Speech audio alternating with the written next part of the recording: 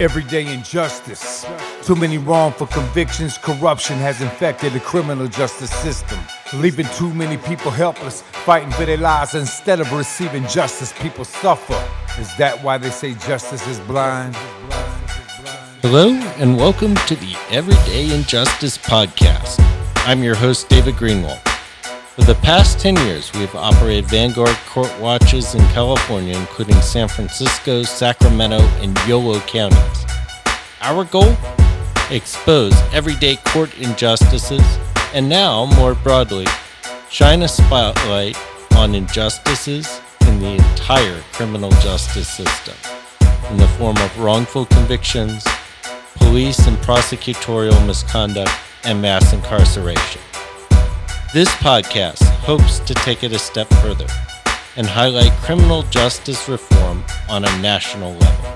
Everyday injustice. Today on Everyday Injustice, we have Justin Brooks, who is the co-founder and director of the California Innocence Project in San Diego. Welcome to our show. Oh, it's my pleasure to be with you. So how did you get into this world of fighting wrongful convictions?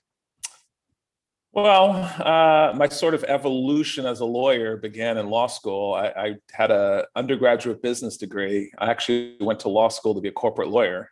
And my first year criminal law professor took us out to a prison.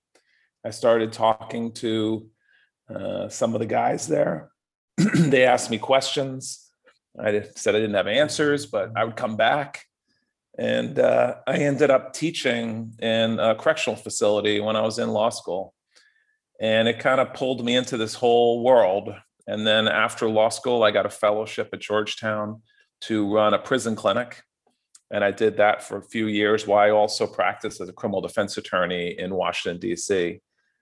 And as I got into my career as a criminal defense attorney, I came across this case of Marilyn Malero, who was an innocent woman sitting on death row in Chicago. And, I investigated her case with some students. We discovered she was factually innocent. And with that case, started my journey into the world of innocence work. And that was 25 years ago. So I started the California Innocence Project with my partner, Jan Stiglitz, 21 years ago. And so I've been doing this work for a long time. So can you describe how things have changed since 1999 when you co-founded the California Innocence Project? It's overwhelming to me how much has changed in the past 20 some years and just in the past 6 months. I think we've seen a shift in the public in terms of how they see these cases. It used to be the arguments were about, are there innocent people in prison? And now it's just about how many and why and what we can do about it. So, a couple of decades ago, we'd talk about Rubin Hurricane Carter, we'd talk about a handful of cases. But since then, we've had more than 2,500 documented cases of wrongful conviction in the United States. So it's just become undeniable. Close some things here so you're not hearing that beeping. Sorry about that. And is that due to just DNA, or is it more than just DNA? So I think the DNA cases kind of led the way for our work because it was so definitive, and it's the most powerful criminal justice tool of the last century. So I think once we had those first initial DNA cases, it was just impossible to argue any longer that there weren't innocent people in prison. And the first wave of our work was all DNA cases. Now that's kind of gone away. There's still some DNA cases, and there's new technology with DNA that allows us to test smaller samples or do mitochondrial DNA testing on hair samples, things we couldn't do 20 years ago. But what DNA did is it opened the door for the courts to look at other cases, because if there's innocent people getting convicted of murder that can be proven innocent by DNA, then of course there's innocent people being convicted in other types of cases where DNA can't prove them innocent. So we started looking at recanted testimony. We started looking at other forensic sciences, and we've seen it really broaden out to the point of my project, the California Innocence Project. We only have a few DNA exonerations out of the 35 innocent people we've walked out of prison. And, one thing that really strikes me, though, when I read through some of the cases that have come out of your office and elsewhere, it's really hard to get people exonerated. I mean, once they're in there, you've really got to do something to get them out. It's it's always hard to look at someone who's been in prison for 20 or 30 years and say, you're one of the lucky ones, but they really are. And that's why we know that the more than 2,500 innocent people who've been documented in the United States is just the tip of the iceberg, because the lucky ones are the ones where the evidence hasn't been destroyed in their case, which most of the time it has, where they get a lawyer to listen to their claim, where they get someone to invest resources that they typically don't have into investigating the claim, where they get a judge to grant a habeas hearing, which is an extraordinary process and not part of a judge's regular, duties, where the hearing, you're able to bring in all the evidence you need and have the resources to do that. And then ultimately, where you have a judge who has the courage, often against strong political forces, to grant the petition and declare someone innocent, which is basically, once again, a statement that the system failed and various individuals in the system failed who may have a tremendous amount of political power. Police officers' unions are very powerful. Prosecutors' offices are very powerful. So it's running the gauntlet. And we've been lucky with 35 of our clients to be able to run through all those steps, but so many get stopped along the way by one of these many barriers. So it's an understatement to say this work is difficult. Once you've been convicted in the United States of America, it is very hard to unring that bell. And, one problem I think a lot of people don't realize is that, when you're initially tried, you have the presumption of innocence, but whether or not that's real or not, it flips once you get convicted. Then the courts assume that the jury got it right. And so it's really hard to convince them otherwise. Yeah, we bear the burden of proof. So at trial, the prosecution's got to prove their case. And then typically in the cases we get, there'll be an initial appeal. The appeal is only for mistakes that were made at trial.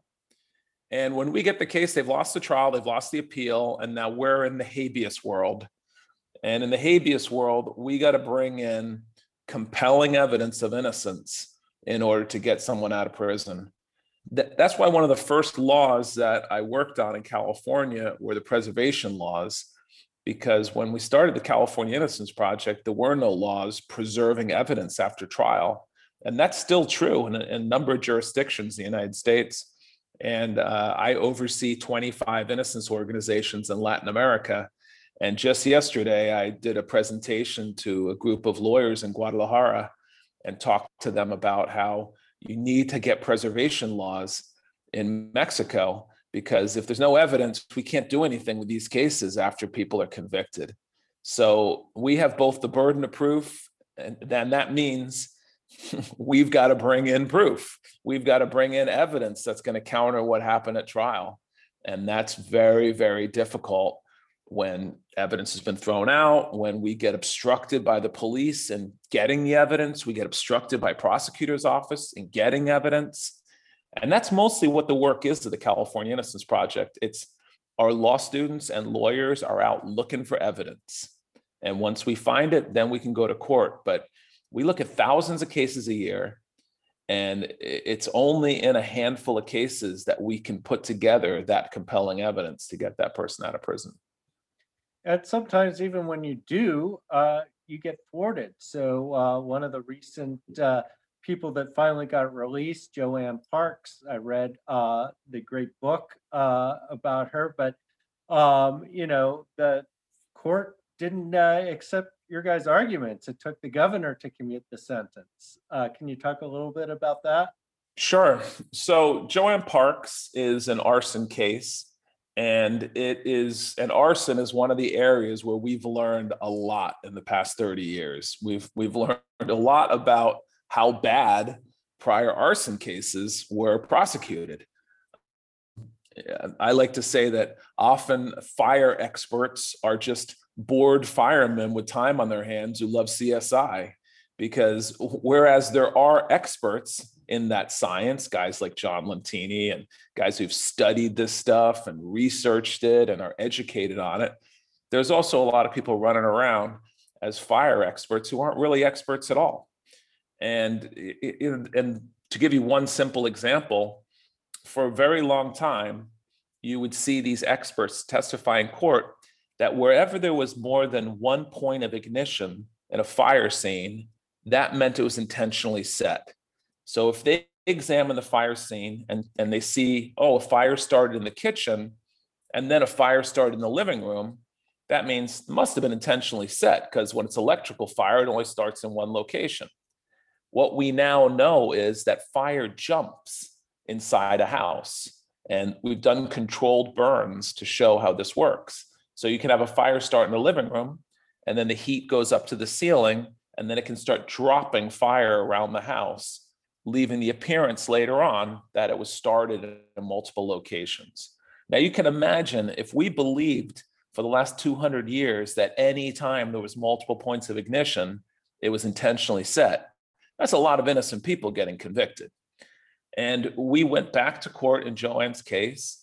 We brought in new arson science with new experts to counter the testimony at trial. And the judge just said, I don't think there's enough new stuff here to warrant reversal. And this is what we call the battle of the experts. Judges will often go to that point and say, well, one expert said one thing, another expert said another thing, I don't know. They kind of throw their hands up. And again, because we have the burden of proof, if that evidence had come in at trial, there's no doubt that Joanne would have never been convicted. But it's not a trial. We're looking to reverse that decision. And we can only reverse that decision if the judge believes we have compelling new evidence that completely counters what happened at trial. Now, we believe that we do have that, but often judges just don't go down that road with us. And there's a lot of reasons, and sometimes they're very political reasons. I'm not making that particular allegation in this case, but we should have won that hearing. We had the evidence to counter it, and a Pulitzer Prize-winning author, Ed Humes, who kind of embedded himself in our office for a couple of years, he studied that case inside and out and knew it better than anyone. And he came to the conclusion that she shouldn't have been convicted. But ultimately, the governor agreed and commuted her sentence. So at least it was a happy ending, even if it didn't end the way it should have ended. That's the safety measure on the system, is the governor's commutation and pardon powers. Thank God we have it. But again, if you want to talk about politics, that's one of the most politically abused things in the United States. I'm very proud of our current governor, Gavin Newsom, and the way he's been utilizing it. But you see around the country, governors giving clemency to friends of friends, people who are connected to law firms that have clients that donate money to the campaigns. I mean, if you follow the money trail on these things, it's outrageous. One governor just gave clemency to all the guys on work release who worked in his garden without any looking at individual cases, whether they were more deserving than other people. I did a TEDx talk on the power of clemency and pardon and how it's abused. It's an important, powerful tool, and it should be used for the governor's offices to look where the courts fail and then come in and fix it. But that is not only is that not always the way it works, that's rarely the way that it works. Which is unfortunate. But I do want to go back to a point that you made. You talked about just how bad fire experts have been. But one of the points that I like to make is that really when you look at the work that Barry Scheck and has done with the Innocence Project and DNA, is it's exposed just how bad the criminal justice system is in its entirety. We've been convicting people based on science that's not science. There have been all sorts of studies from the National Science Foundation about just how bad forensic evidence is. I've calculated that, when you actually start looking at jury trials and you weed out the ones where it's really obvious who did it, it's almost a crapshoot as to whether or not the jury gets it right. And yet we have this kind of faith in the criminal justice system that it's really not substantiated once you examine it. Can you talk to that? Absolutely.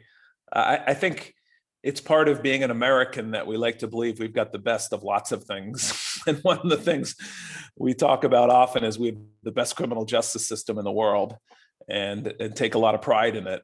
I've worked all over the world. I work daily in Latin America, and we don't have the best criminal justice system in the world. We don't have the worst, but we also don't have the best. I mean, when you look at what they do in Northern Europe, it's far superior to our system. But when you look at some places in Latin America where I work, we're doing a much better job. The scientific evidence stuff has been a big problem in that jurors get dazzled by science, and often it's just not science. You just throw an expert up on the stand, and the example I'll give you is forensic odontology, bite mark experts. They put these guys on the stand. They've got resumes that are 30 pages long. They're, but in the end of the day, they're basically dentists. And again, like the arson experts, they're bored dentists with a lot of time on their hands who love CSI. And they come in and start saying that they can make identifications based on, bite marks. And sometimes we find later it's not even a bite mark, or it's a bite mark from a dog. And people start confusing it with dental records, whereas dental records are when you look at x-rays at people's fillings, and fillings are all unique because dentists basically drill until they get the bad stuff out and then fill your tooth with metal. So if you look at that x-ray and you blow it up 100 times, you can see tiny little ridges and distinctions that allow you to identify a body based on a dental record.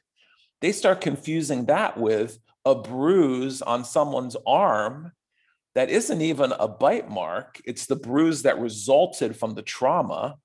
It's extraordinarily vague. Most of them look the same. And it's basically voodoo science. It's not real. But jurors have trouble distinguishing between the real and the not real, the junk science and the valid science. And even sometimes when it's a valid science like DNA is only as good as the people who collect it, the people who do the testing, and the people who read the results, because there can be all kinds of problems along the way with that. There can be contamination in the process. So jurors aren't scientists, and they're not going to analyze this evidence the way a scientist will. And so we get a lot of mistakes. And I think, we've got to wake up to that and see that the criminal justice system has a lot of flaws, even if everybody tries to do their best work. And this is something as I get older, I'm growing to believe more and more. When I was a young lawyer, I was, in there saying, these guys are corrupt and these guys set my client up and these guys are bad guys. I think most people in the criminal justice system, and again, most, because there are certainly the horrible and the corrupt, most people get up every day and try to do the best they can. But the problem is life is a bell curve. And whether you're talking about plumbers or electricians or lawyers or judges or jurors, it's a bell curve, meaning small percentage who are outstanding at what they do. There's most who are good to okay, and there's some that are horrible and terrible. And I think that's what we need to look at, is saying, of course, there's going to be mistakes. The bell curve tells us there's going to be mistakes, because even when people try to do their best work, there's still a lot of mistakes that are made. And that's what we see every day in our office. And I think that's a fair assessment from what I've seen in courts for the last 15 years. But one question I have is, do we have an idea of what the error rate is? Because I've seen estimates all over the place, from as low as 0.01% to as high as 10%. Do we know what that error rate is? Well, here's what we know. We know that 4% of the people in the United States who are sentenced to death will ultimately from death row after a finding of innocence. Now, that is an extraordinarily powerful statistic if you think about the nature of death penalty cases. Death penalty cases get the most lawyers on them. The ABA standards say a minimum of 2 defense attorneys. Prosecutors' offices put all their resources into them. They get the most publicity. They get the most scrutiny by the public. They're required to be bifurcated processes where you have a guilt-innocent phase and then a separate sentencing phase. You get automatic review because the Supreme Court mandated it to the state Supreme Court of every single death penalty conviction, whereas very few other criminal cases ever get reviewed by the state Supreme Court. And even in those cases that got the most resources, the most attention, and the most due process, we still got it wrong 4% of the time.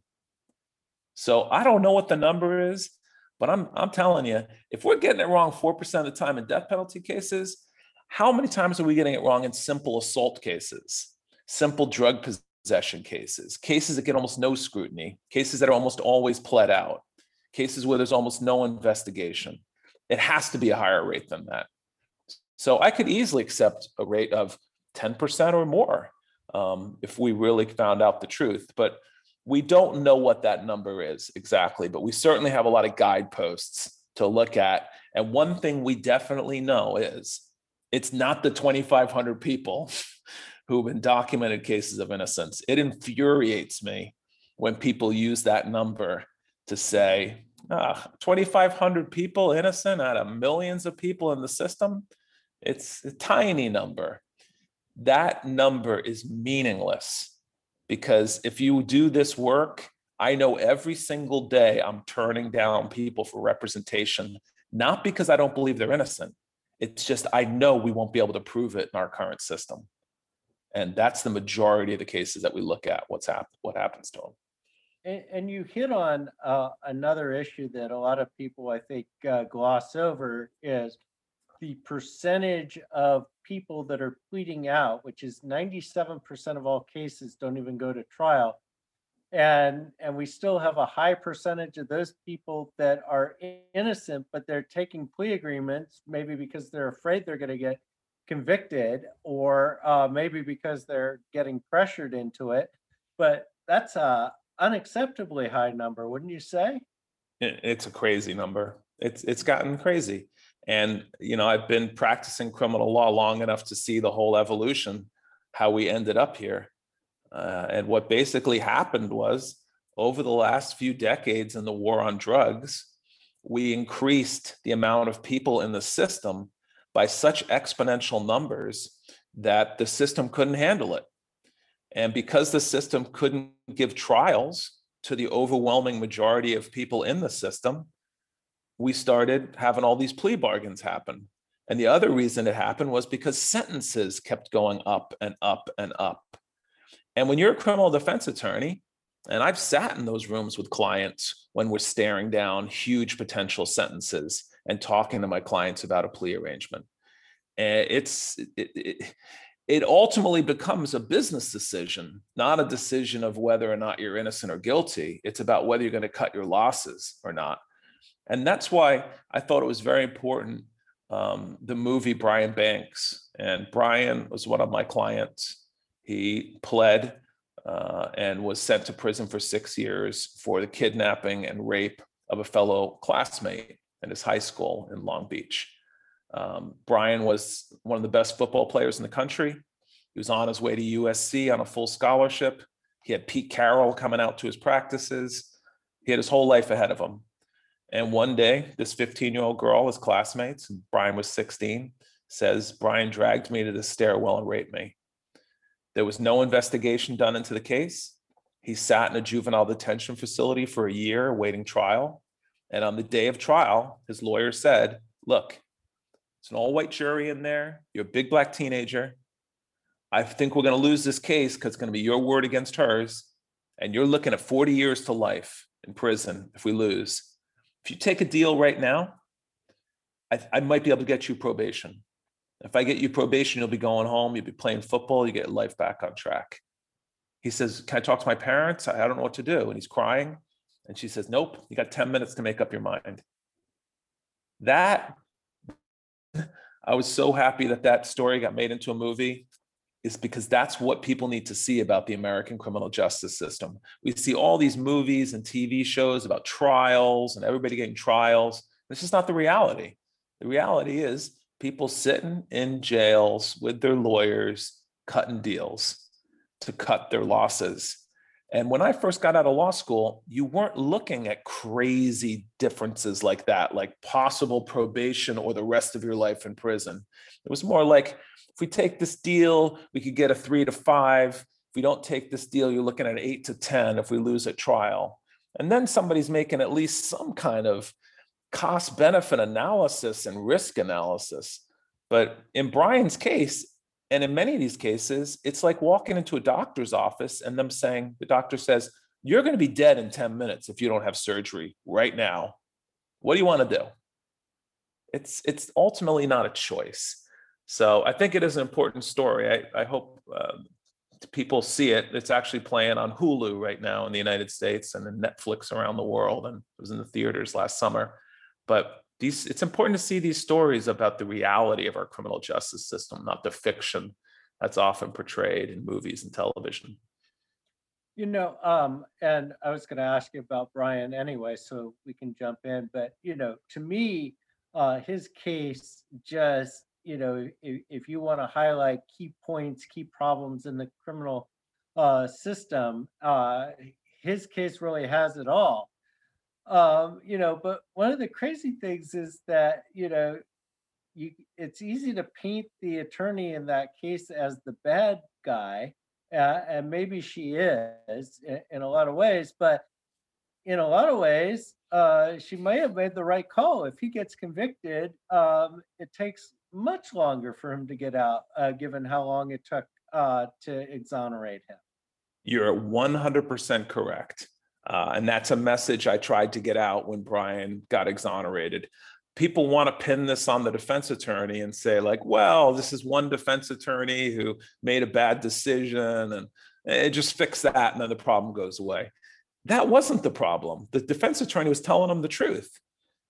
She was saying, this is the sentence you're possibly facing. And maybe she overplayed the possibility of him getting probation, at which he ended up getting 6 years. And maybe she should have asked for some time for him to think about his decision. And of course, I can Monday morning quarterback a lot of things about a defense attorney and what they do or didn't do. But the problem wasn't the defense attorney. The problem was a system that allows a 16-year-old kid to be facing that kind of time and have to make that kind of decision. It's absurd. And it's, by the way, uniquely American, because when I tell that story around the world, people are more shocked than they are in the United States, because our juvenile system doesn't really function like a juvenile system. As soon as you commit what's considered an adult crime, now all of a sudden you're in adult court, and we have this legal fiction like you just became an adult who can make adult decisions. Well, you don't become an adult with good capacity because you committed serious crimes. In fact, typically the opposite is true, that you've shown to be irrational and not have good reasoning skills when you commit those kinds of crimes. But that's where we're at in our criminal justice system, and it's mostly due to politics. Politicians running on tough on crime platforms and wanting to punish these juveniles as adults. It's the most politicized area of the law, criminal law. And that's why it's the most screwed up, because it's not thought through. It's not think tanks where people come up with good ideas. It's mostly created by politicians trying to run for re-election on tough on crime platforms. Yeah, I mean, the Brian Banks case, I think I can kind of excuse the defense attorney in that case. The one that bothers me is the one out of Alabama, Anthony Ray Hinton, where he meets his attorney, and his attorney says, I'm only getting paid $1,000 for this case, and I eat $1,000 for breakfast. And then he didn't even know that he could apparently ask for more money for an investigator. So he only paid $500 for the investigator, and he's doing like gunshot stuff, and the guy's like blind in one eye. I mean, it's just an absurd case, and the guy ends up spending, almost 40 years in prison. Brian's really lucky, unfortunately, because he got out in 6. Some of these people were in there for decades. Yeah, Brian has actually said that to me. He the first time he came and visited and he walked through the hallways, he said he saw the pictures of all the people he got out of prison, and guys like Mike Handline, who did 36 years in prison. And he said, until that moment, I kind of thought I was alone in this, and that there weren't all these innocent people. And then he went to our national conference and met all these people that had done decades in prison. So yeah, again, in some ways he's lucky. He's not as lucky as you and me, who haven't been in prison for something we didn't do. But along in the world of exonerees, he didn't lose the rest of his life. It is systemic. And I think we need to look at that stuff. You just mentioned about the pay of attorneys and what happened in that case, the Hinton case. When I practiced in Michigan, in one jurisdiction, when I picked up a case, I got a flat fee. And in another city, I got paid by the hour. And so you want to talk about another cause of plea bargains? You tell lawyers you're going to get $1,000 flat fee for a case, or you tell them you're going to get $100 an hour for your work on a case. Which do you think is more likely going to result in plea bargains, even if people are very well-intentioned? You've created this incentive to plea a case out, cut your time, do the deal in a few hours, pick up your $1,000 check. Whereas if you went to trial, it could cost you your business. You could spend months on a case, and now you get $1,000 paid for.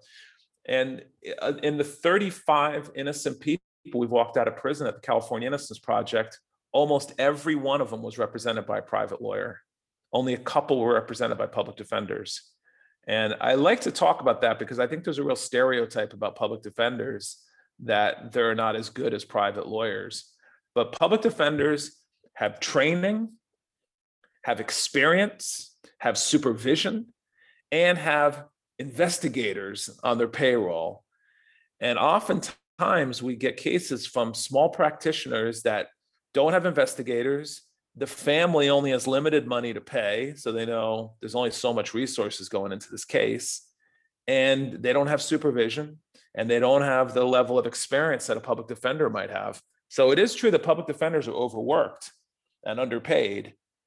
But a lot of times you're better off with that public defender than going out and trying to find yourself a private lawyer, unless you have a lot of resources. I mean, if you got $200,000 to spend on your case and you can say, I'm going to buy this lawyer's time for the next year to do nothing but work for me, go for it. But that's not the case with most people. They take what little savings they have and they throw it at a private attorney, and that private attorney may not be the right person for the case. And I'm really glad you brought up this point. I actually tweeted something like this week because in my county, we've identified 15 potential wrongful conviction cases. 14 of them were represented by somebody other than the public defender's office. And it's exactly what you say. Everybody thinks, oh, I need to mortgage my house, pay all this money for a private attorney. And then what they find out is they don't actually have all the resources to do everything. So they can't pay for the investigators, or some of them just hired people that they should never have hired. Like this one guy hired this attorney, and his mother sunk their life savings into it. and the attorney was awful, and he ended up getting disbarred later for a different case. And so, it's just bad where, public defenders, a lot of them are really good, by the way, which goes against the stereotype. B, they have, at least in California, they have full, ability to hire investigators, and they have in-house investigators, so they have the resources to investigate the cases. C, and this is a point that a lot of people don't understand, they understand the legal system in the county. So if you come into my county and you're a private attorney, you're going to get buried in this county. Whereas if you are a public defender, you know how to deal with the DAs and the judges. And so I see private attorneys all the time come into my county and they get run over because they're not used to it. It's just a little bit different than even across the river in Sacramento. Sorry, I get passionate about this point, but I feel like public defenders get the short end of the stick, and yet they're the ones that are really fighting this battle on the front lines. Oh yeah, and they're not easy jobs to get. It's another stereotype is like, oh, the really bad lawyers go to be public defenders. That's not true at all. They are difficult jobs to get. They're very competitive. The people who go into it are very passionate, or they would do something else if they weren't passionate about the work. They would choose. It's because it's not an easy job. It's a very difficult job, a very consuming job. And so, yeah, I agree with you. It's public defenders are often maligned. I mean, another example of that is the Marilyn Malero case, the death penalty case that got me into this work in Chicago. Marilyn had been assigned one of the best public defenders in Chicago who had done hundreds of homicide cases. And her friends said, no, you need a real lawyer. She fires her public defender and she hires some guy in the neighborhood who had no business involved in this case. They give him a $10,000 retainer. And for that, he pleads her out and she gets the death penalty on a plea bargain. There's story after story after story about it, and it all comes back to the same thing. And so people really need to think about it. So I'm wondering, how do we fix, because what I see is that once you get into the system, it's almost impossible to get out of it. It sounded like you have the same experience. How do we fix this? Well, it's a many-year process, and I've actually, to be optimistic, I'm seeing some positive steps in the right direction. The public is finally getting to the point where they realize that we can't afford the criminal justice system that has been sold to us for the past several decades. Since Willie Horton, which people are old enough to remember, when Mike Dukakis was running against George Bush the First, someone in George Bush's campaign came up with a great idea of, let's go find a parolee who's committed a violent offense from Massachusetts. And since Mike Dukakis is the governor of Massachusetts, we can then blame him because he's technically responsible for paroling people. And Mike Dukakis was way ahead in the polls, but ends up losing the election. Bush's tough on crime rhetoric becomes standard, where all around the nation, politicians realized that you don't want to appear to be soft on crime. And so they started selling that. And that involved increasing police forces, increasing sentences, building prisons. And we created this giant industry of prisons and policing. Well, we got to a breaking point. In California, I think it was during the last budget crisis when we had to cut $1 billion out of the UC system, that people started looking and said, where is this money going? And saw that the money was going to our prisons and corrections, because California, in the country with the largest prison system in the world, California is the state with the largest prison system. And we've started to see some movement in the other direction, where we're seeing sentence reduction. We saw reform of the three strikes law. We've seen George Gascon elected district attorney in Los Angeles, a true reformer district attorney. We're seeing movement in the right direction. And why I say this is what we need to do first is because we're at a point where we don't have the resources to make much change. And until we free those resources up, we won't have a better criminal justice system. But if we can get people out of prison on drug charges, which they're filling all the beds with people with drug offenses, if we can decrease the sentences, if we can have alternatives to incarceration, then we can start focusing on the cases at a closer level. We can drop the plea bargain rate, and we'll start making fewer mistakes. I use the analogy often of when you make furniture, let's say you're hand making chairs, and they're beautiful, and people start buying them from you, and you go from selling one chair a week to one chair a day to one chair an hour. At a certain point, you decide, we got to start manufacturing these chairs in a factory because we can't make them handmade anymore. And when you start manufacturing in a factory, you start having mistakes. They're not as good. They're not as perfect.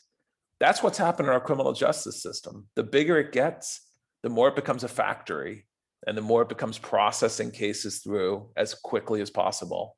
And that's why the mistakes happen.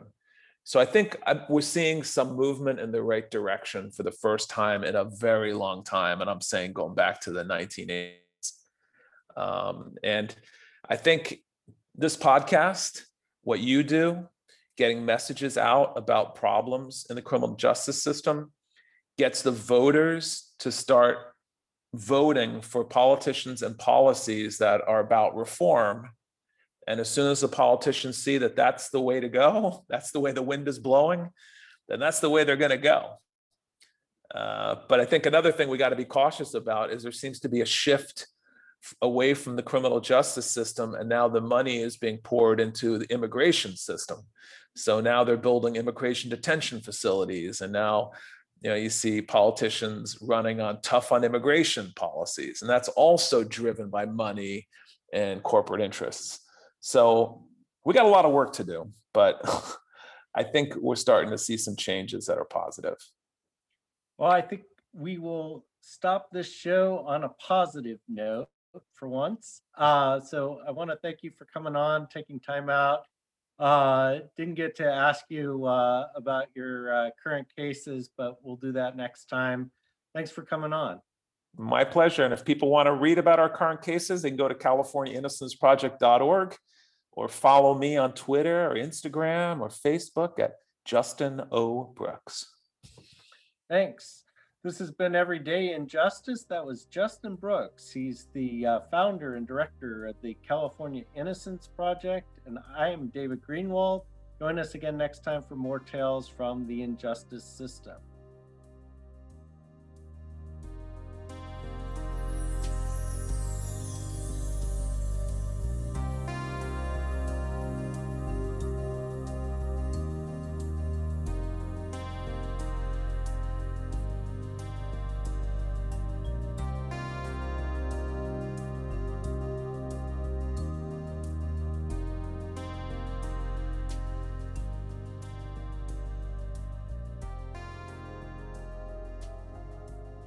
Thank you to George Powell and Norman Mousequake Barrett for the use of our opening, Every Day in Justice.